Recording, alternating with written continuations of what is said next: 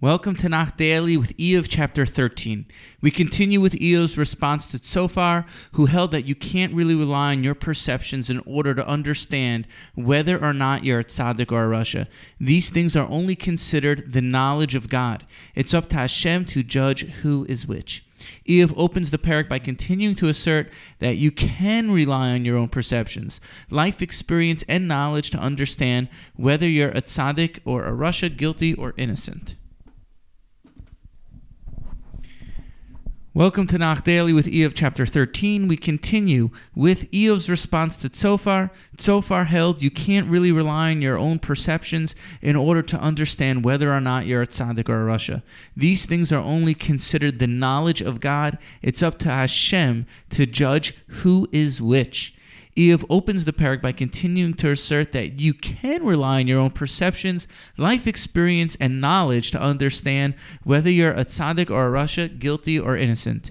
In verse 2, Eov responds sharply to his friends, Kidatchem yadati gam ani lo nofel anochi mikem. I also know what you know. I am no less than you. I also know through my life experience about God. Are you God, the Almighty? You're liars. It would be better for you all to stay silent than to speak up.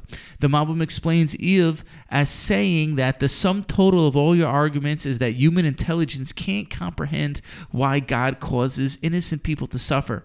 Therefore, it would be fitting for you to just be quiet. In Psukim 7 through 17, Eov goes on to question his friend's motives. God hates flattery.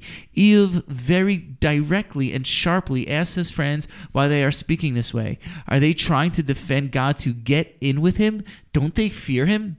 In verse 12, Eov tells his friends, your recollections are like dust. The Psikta Rabbah brings that he asked, why are you misleading people?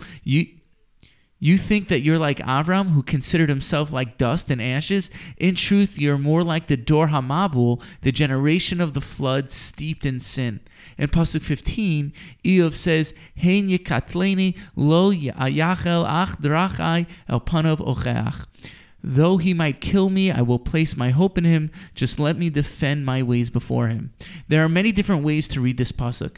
There are both a kri and a ksiv on the word lo here. The word lo is written with an aleph, which would make the pasuk read, I do not put my faith in God. However, lo is read with a vav, I do put my faith in God. The Rambam and the Metzudos explained that Eov was saying, even if God should decide to kill me, I will still place my hope in him after death. The Rambam notes that here we see Eov's strong belief in the world to come and reward and punishment. Eov just questions God's justice. The Gemara in Sota 27b says that Rabbi Yeshua ben Hyrcanus explained that this shows that Eov served Hashem out of pure love. Despite all his suffering, he said, though he might kill me, I will place my hope in him.